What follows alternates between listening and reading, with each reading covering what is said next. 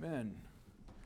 I appreciate the music this morning, the songs, the offertory. That was a blessing and rejoicing in my soul, and you'll probably never know the blessing that it is to individual people, but those of you that serve in that capacity, thank you and praise the Lord.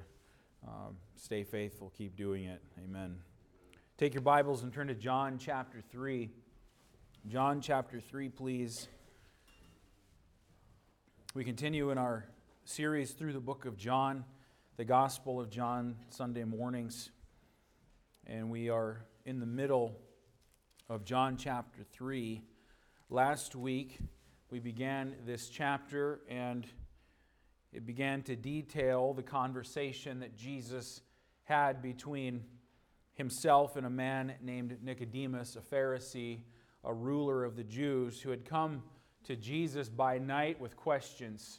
And we assume he needed to do that, felt like he needed to come by night for fear of his Pharisee brothers and those who hated Jesus. To be seen with him, to be talking with him, would have brought upon himself, no doubt, a frown from the other Pharisees. So he comes to Jesus by night with questions.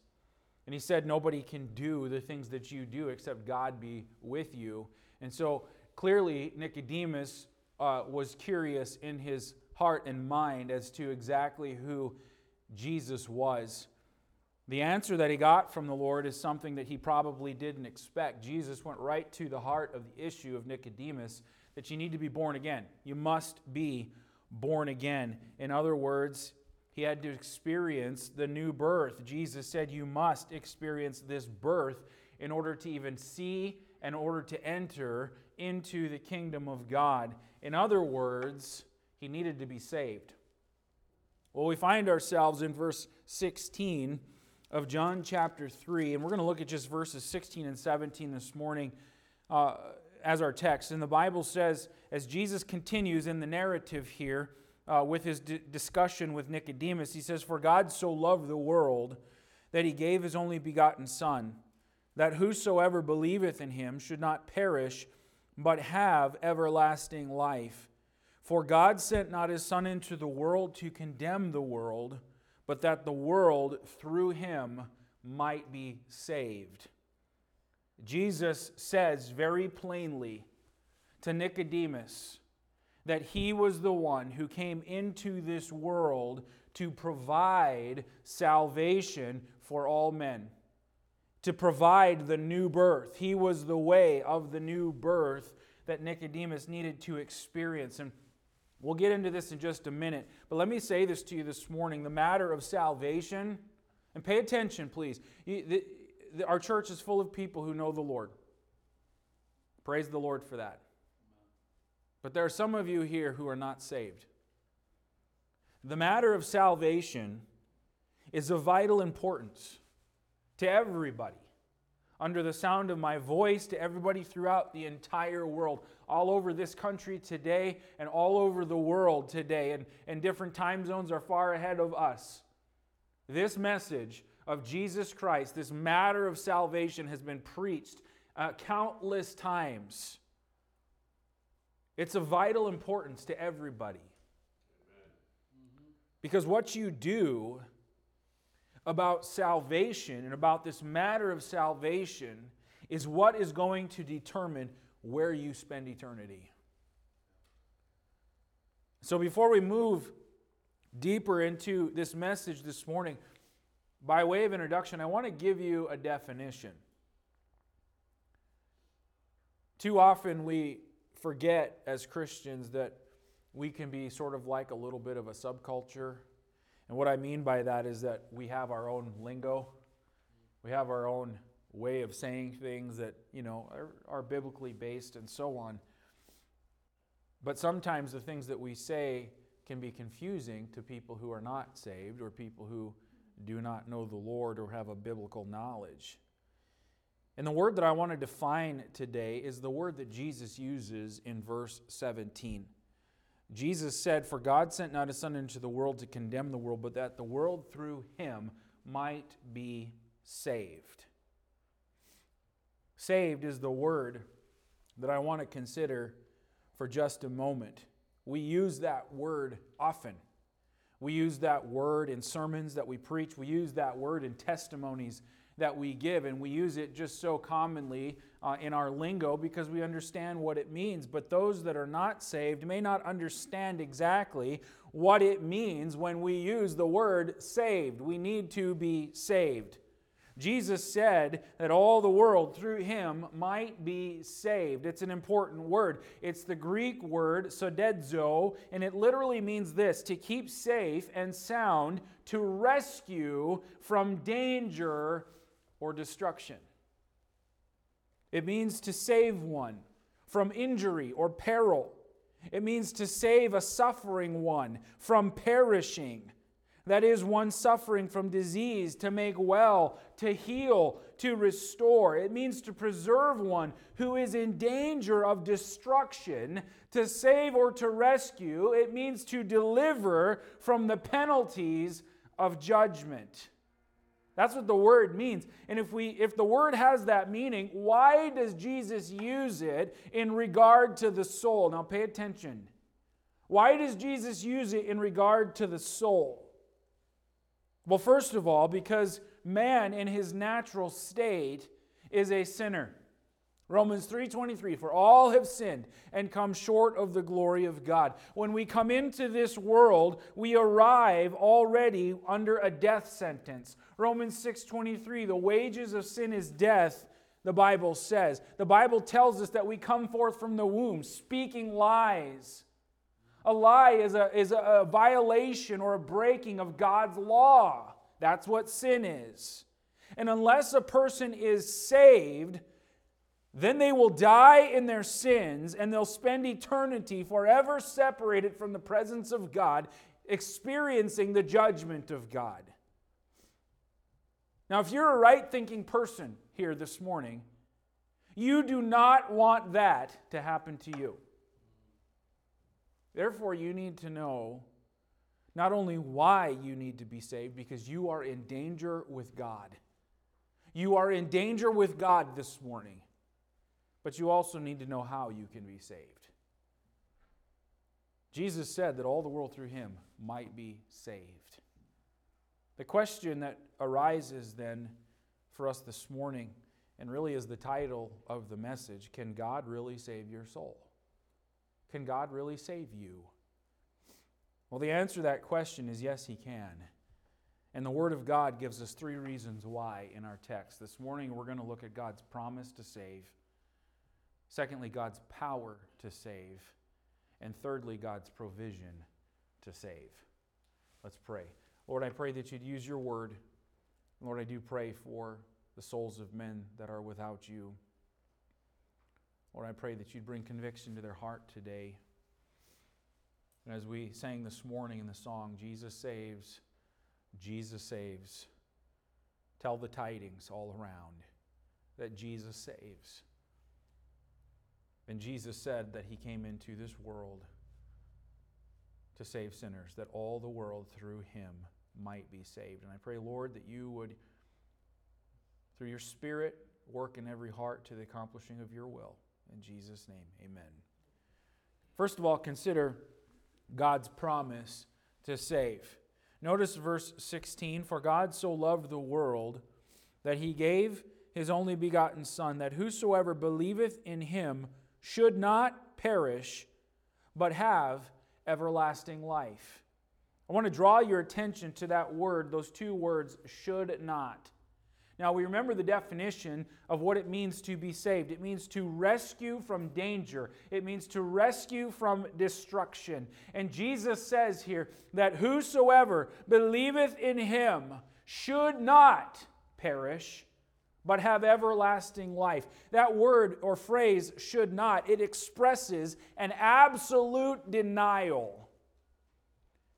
Should not what? Well, he should not perish. In other words, he will be rescued from danger. He will be rescued from destruction. Whosoever believes on the Lord Jesus Christ will not perish, but have everlasting life. God promises that whosoever believes in Jesus Christ will not experience destruction, but be rescued and have everlasting life. God promised that if you would believe on the Lord Jesus Christ, you will not perish. It's a promise. Now, there's some things about this promise to save that we need to understand. First of all, this promise is an old promise. This promise to save is an old promise. In the beginning, when God made man in His image, in the Garden of Eden, Adam and Eve sinned against the Lord. And after they did, God made a promise to Eve in the garden. Look at Genesis chapter 3. Just keep your place here, but Genesis chapter 3.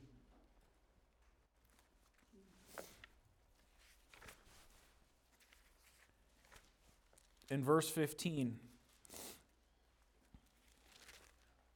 And I will put enmity between thee and the woman, and between thy seed and her seed. It shall bruise thy head, and thou shalt bruise his heel. God makes a promise here that there's coming one who's going to defeat Satan, who's going to defeat sin, who's going to conquer death in the grave. And God made that promise after Adam and Eve sinned, but God's promise to provide a means of salvation is even older than that. Because Revelation chapter 13 and verse 8 tells us that Jesus is the Lamb that is slain from the foundation of the world. Peter takes it even farther when he says in 1 Peter 1:20, who verily was foreordained before the foundation of the world. These verses tell us that even before there was a sinner to save, even before there was a sin to cleanse, even before sin had entered into the world, the Lord had already formulated a plan to redeem sinful men. His plan is older than mankind. His plan is older than sin. His plan is older than Satan. It's older than hell, which was created for the devil and his angels. God's promise to save is an old promise that will never fail. And yet I would say this to you this morning. His promise to save is older than this world, and yet it is as new and it is as fresh as this day itself is. God has always been and always will be a saving God.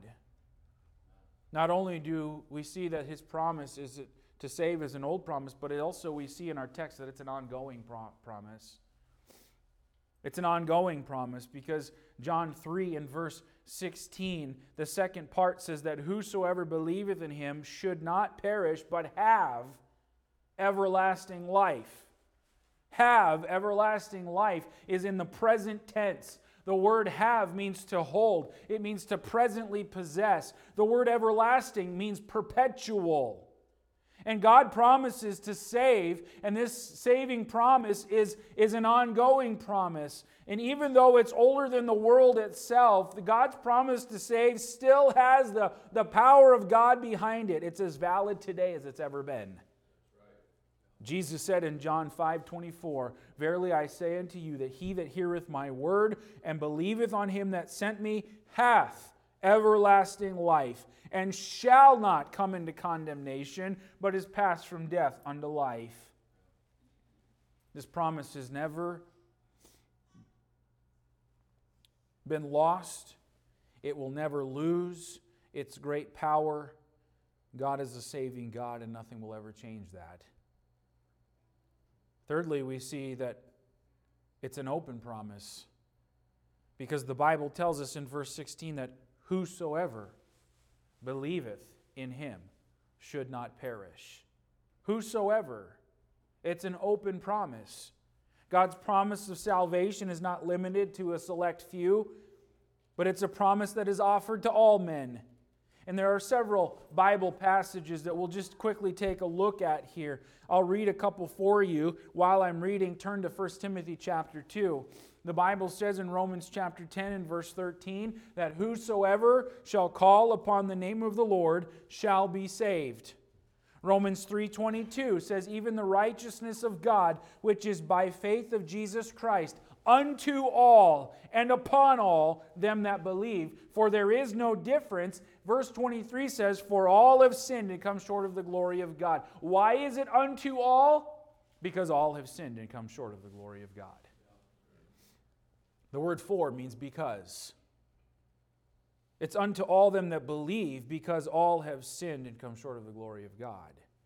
1 Timothy chapter 2, the Bible says in verse 3, 1 Timothy 2:3, for this is good and acceptable in the sight of God our Savior, who will have all men to be saved and to come unto the knowledge of the truth. For there is one God and one mediator between God and man, the man Christ Jesus, who gave himself a ransom for all, to be testified in due time. God would have all men to be saved. And Jesus gave himself a ransom for all. It's clear from these verses that anybody who falls under the conviction of the Spirit of God, who understands and senses their need of salvation, can be saved by the grace of God. John 7:37, the Bible says, in the last day, the great day of the feast, Jesus stood and cried. And Jesus said this, if any man thirst, let him come unto me and drink. He that believeth on me, as the Scripture hath said, out of his belly shall flow rivers of living water. But this he spake of the Spirit, which they that believe on him should receive. Jesus cried, if any man thirst, let him come. The fact is, we're all sinners. We're all under the wrath of God. And therefore we all need salvation.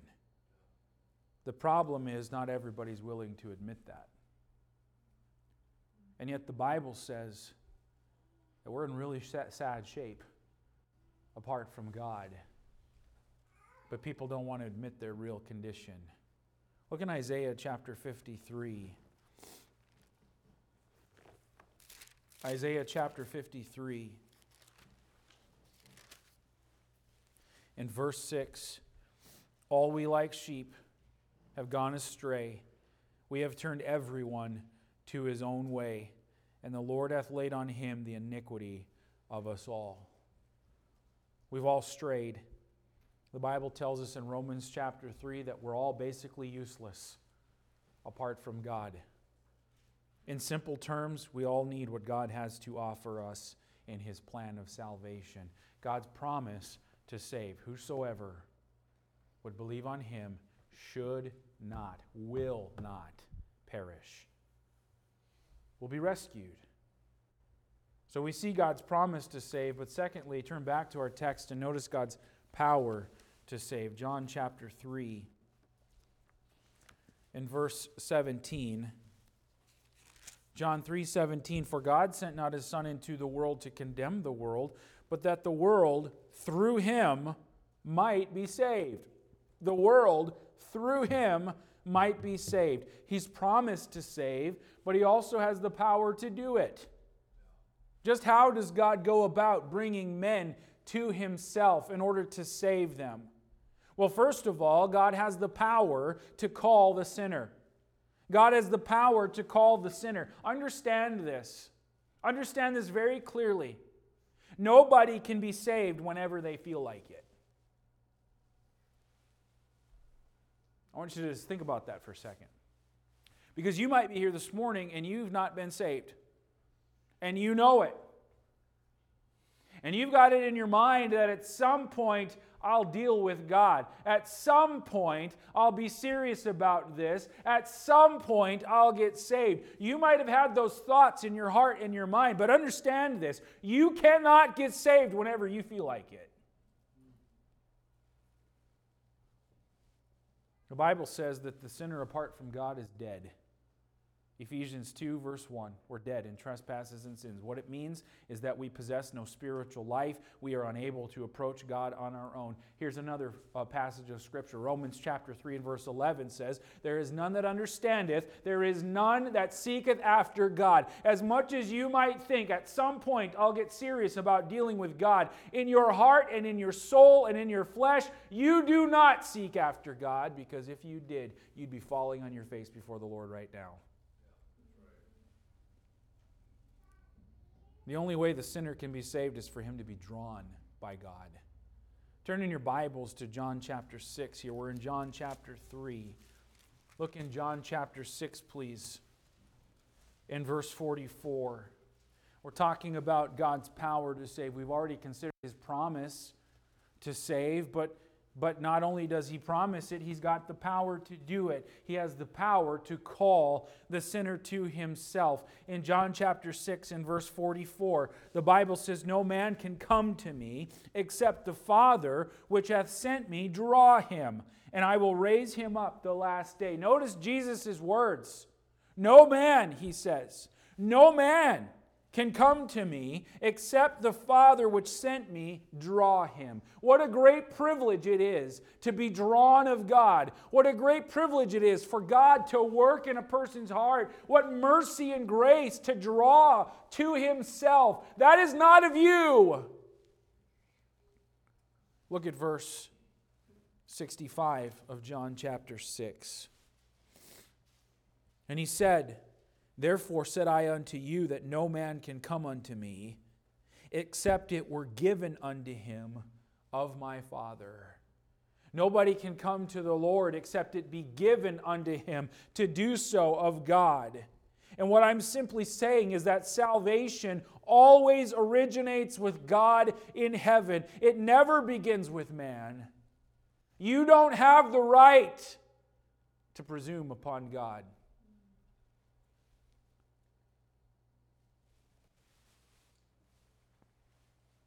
The blessing is that God gives everybody an opportunity. John 1:9, that Jesus Christ is the light that lighteth every man that cometh into this world. God gives everybody an opportunity, but I would say this to you this morning: never presume upon God. When God calls, that's the time to come to Him in repentance. Now is the accepted time. Now is the day of salvation. Understand this truth: God is not obligated to call you again.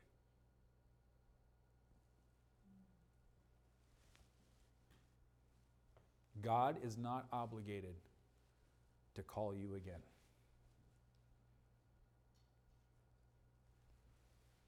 Here's another truth: you can't bank on time. "Oh, you're just trying to scare me, Pastor."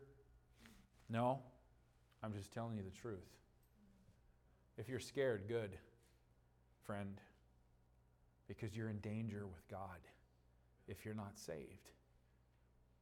There ought to be a healthy fear. Don't bank on time.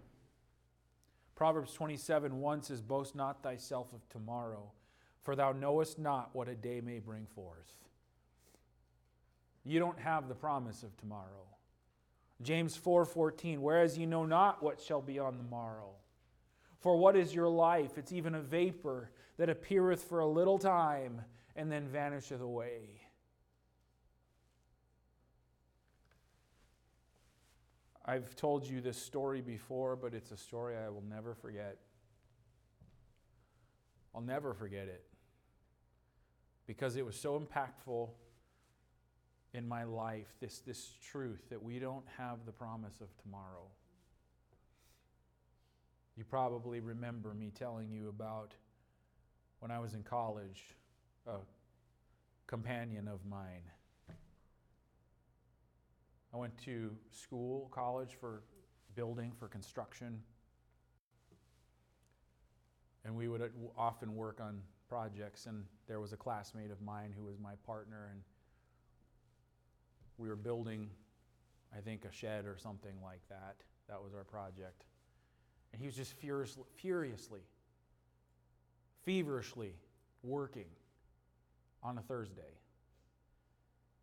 And our project wasn't due for some time, and I asked him, why are you working so hard? Why are you acting this way? And he said, I got to get this done. I got to work. I got to get this done because I'm not going to be here tomorrow. And he was going hunting. I came to class the next day, and I walked in, and it was very somber in the room. Our teacher stood up in front of the class and said, this young man's name died last night when their hunting cabin caught on fire, and he was trapped, and he was burned, and he died. It just struck me. It hit me like a ton of bricks in that moment, because less than 12 hours prior, I had been talking to him, standing with him, communicating with him. And the very last words that he said to me came ringing in my ears. I'm not going to be here tomorrow. If only he knew. If only he knew the reality of that statement. He's somewhere, but he's not here. And we know that the Bible says there's only one of two places that you're going to go when you die. What I'm simply saying to you this morning is don't presume upon God. When He calls, that is the time to respond, because you do not have the promise of tomorrow. And by the way, I would say this to you as well. Don't run from repeated calls of God. Don't run from the repeated calls of God. God in His mercy and His grace extends opportunity to people. And the fact that you're sitting here this morning, if you don't know the Lord, that is a measure of God's grace being extended to you right now. God's mercy. Don't run from the repeated calls of God, because the Bible says in Proverbs 29:1, he that being often reproved hardeneth his neck shall suddenly be destroyed, and that without remedy. The more that God calls, and the more that you resist and turn Him away, the harder your heart can get.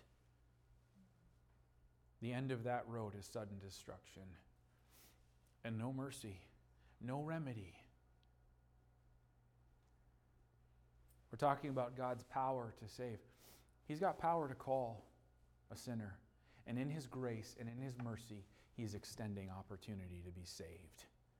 He's calling. You need to respond. Amen?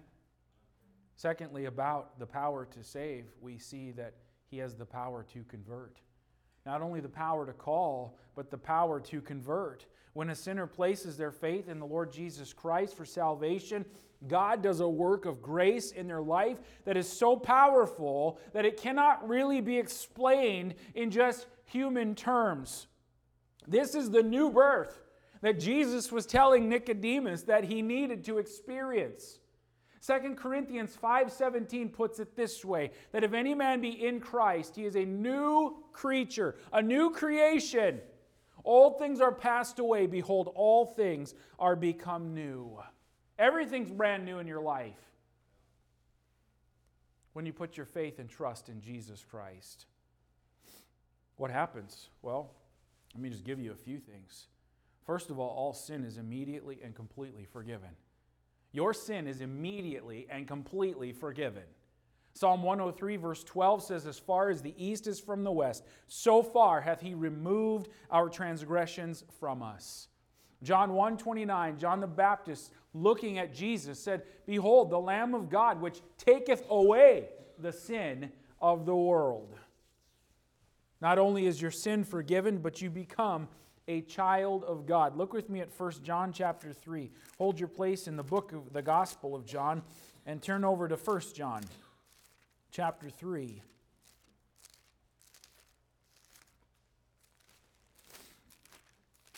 First John chapter 3 and verse 1. The Bible says, behold, That word behold, basically we could describe it to mean wow. It's just like this, it's an amazement word. Behold, wow! What manner of love the Father hath bestowed upon us, that we should be called the sons of God. Therefore the world knoweth us not, because it knew Him not. Beloved, now are we the sons of God, and it doth not yet appear what we shall be, but we know that when He shall appear, we shall be like Him, for we shall see Him as He is.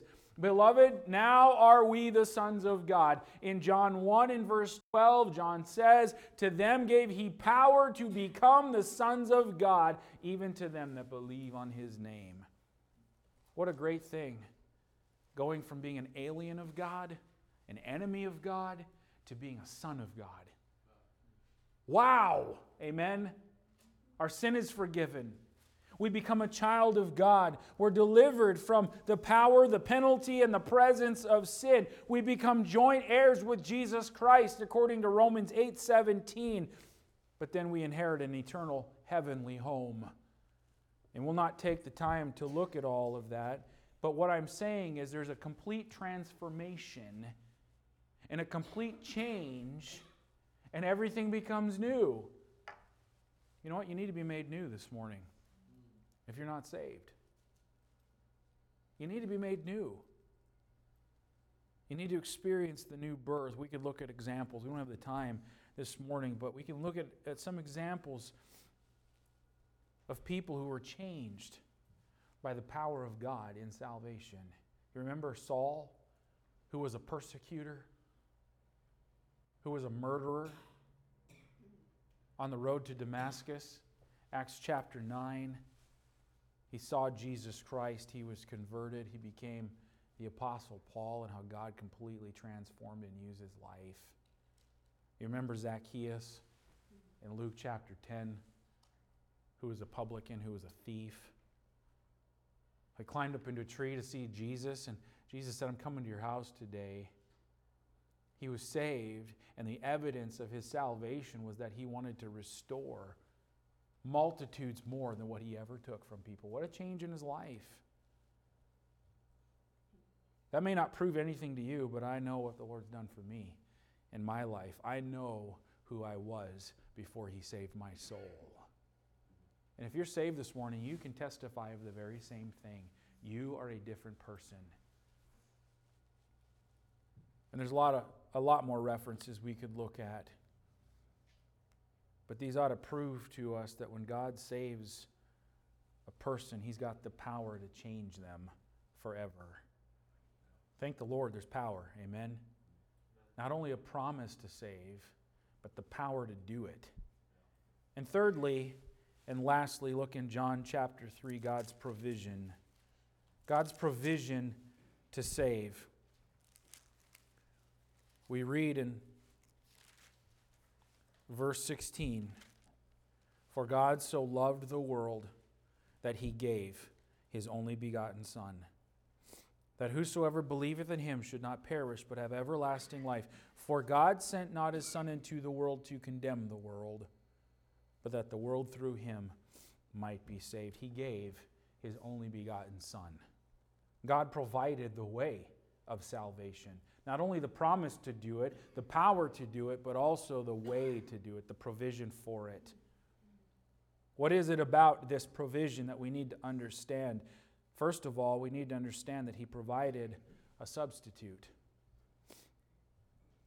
When Adam and Eve sinned in the garden, that plunged the entire human race into sin, and the entire human race fell under the curse of God. For a man to be redeemed, a man also had to die. However, not just any man would do. The one who died would have to be a perfect man. Amen? One without sin, without wickedness. The Lamb of God had to be without spot, without blemish. And God knew our inability. And God knew our need, that we couldn't do anything about it ourselves. And so He provided for us that perfect substitute, the Lord Jesus Christ. In fact, the gift of God in Christ, it proves how much He loves you and me. God so loved the world that He gave. Romans 5:8 tells us that as by one man, Adam, sin entered into the world, and death by sin. So death passed upon all men, for that all have sinned. And here's the application this morning.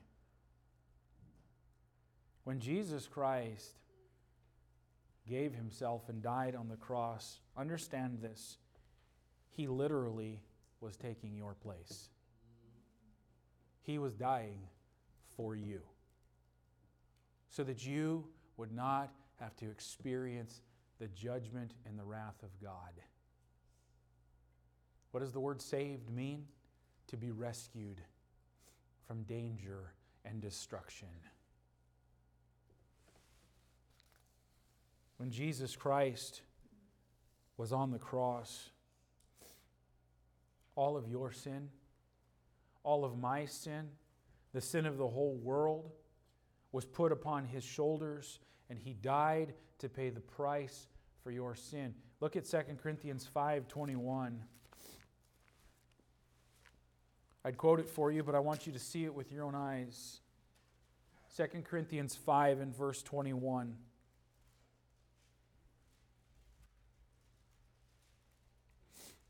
The Bible says, "For He," that's God, "hath made Him," that's Jesus, "to be sin for us, who knew no sin, that we might be made the righteousness of God in Him." God made Jesus, His Son, to be sin for us, who knew no sin, so that you and I could be made righteous through Jesus Christ. What a wondrous and glorious exchange took place. His place, or my place for Him, His place for mine. He took my place on the cross. He took my sin. He's the perfect substitute. He paid the price for my sin. He also provided that perfect sacrifice.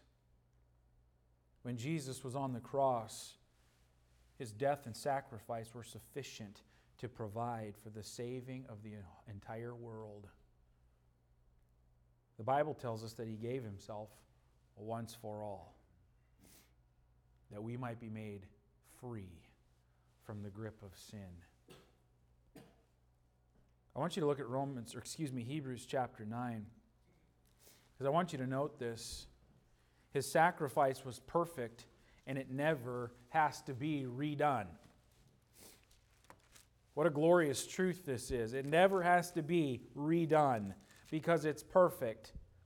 In Hebrews chapter 9, in verse 24, "For Christ is not entered into the holy places made with hands, which are the figures of the true, but into heaven itself, now to appear in the presence of God for us.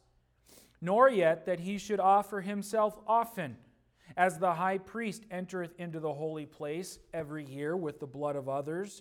For then must He often have suffered since the foundation of the world. But now, once in the end of the world, hath He appeared to put away sin by the sacrifice of Himself. As it appointed unto men once to die, but after this the judgment. So Christ was once offered to bear the sins of many, and unto them that look for Him shall He appear the second time without sin unto salvation."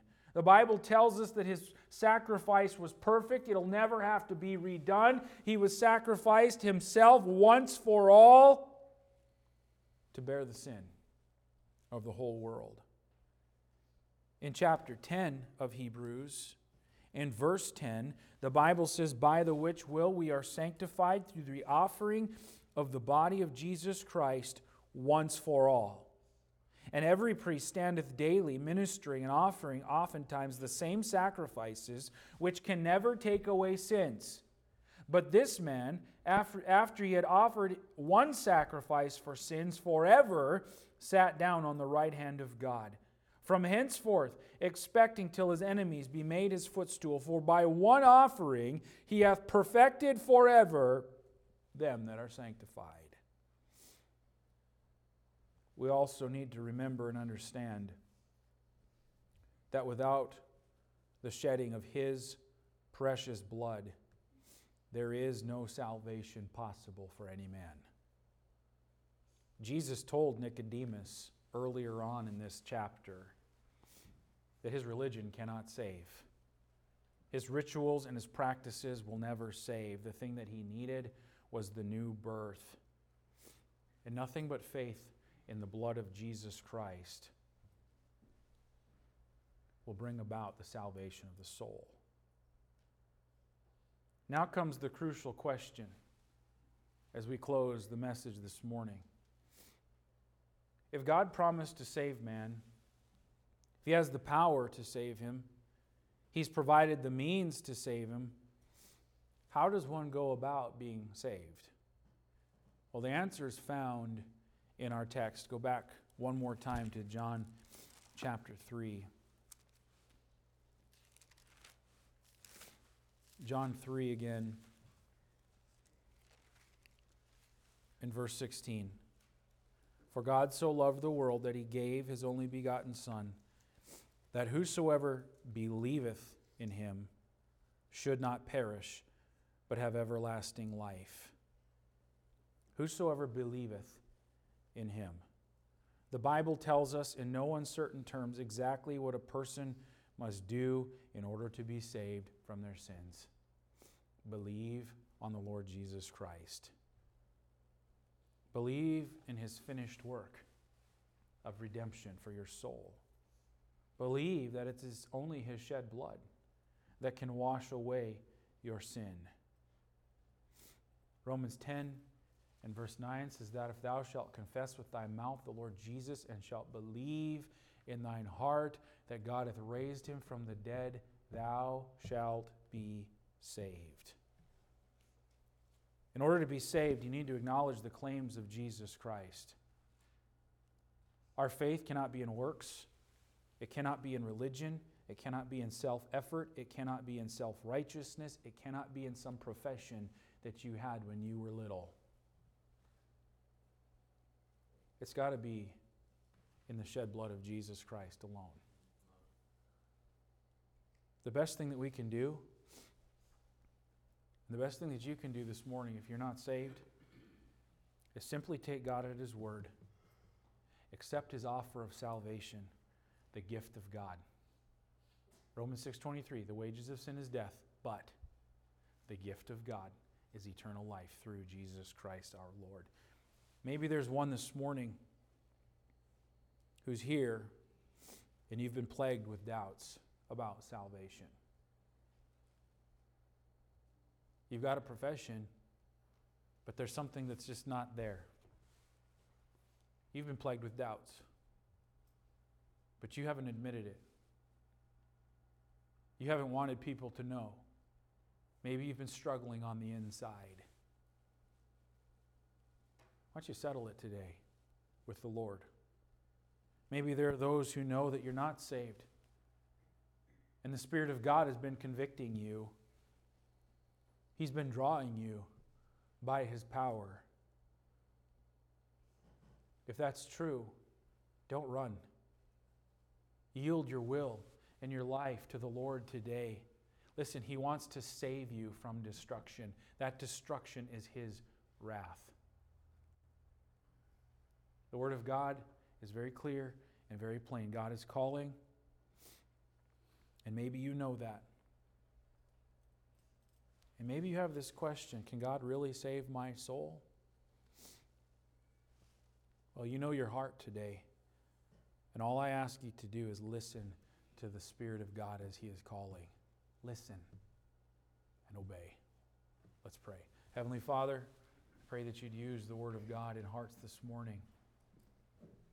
For those that are not saved, would you continue to draw them by your grace? May they humble themselves today to be saved, to be rescued from the danger and the destruction of the wrath of God. Pray for our young ones, the youth of our church, who need the Lord. As you draw them and as they learn about the Lord Jesus Christ, as they understand more about the offense of their sin toward God, Lord, I pray that they would have a tender heart. Lord, for anyone in this room, only you know. Only you can see into the heart of men. But Lord, I pray that you would have your way. In Jesus' name, amen.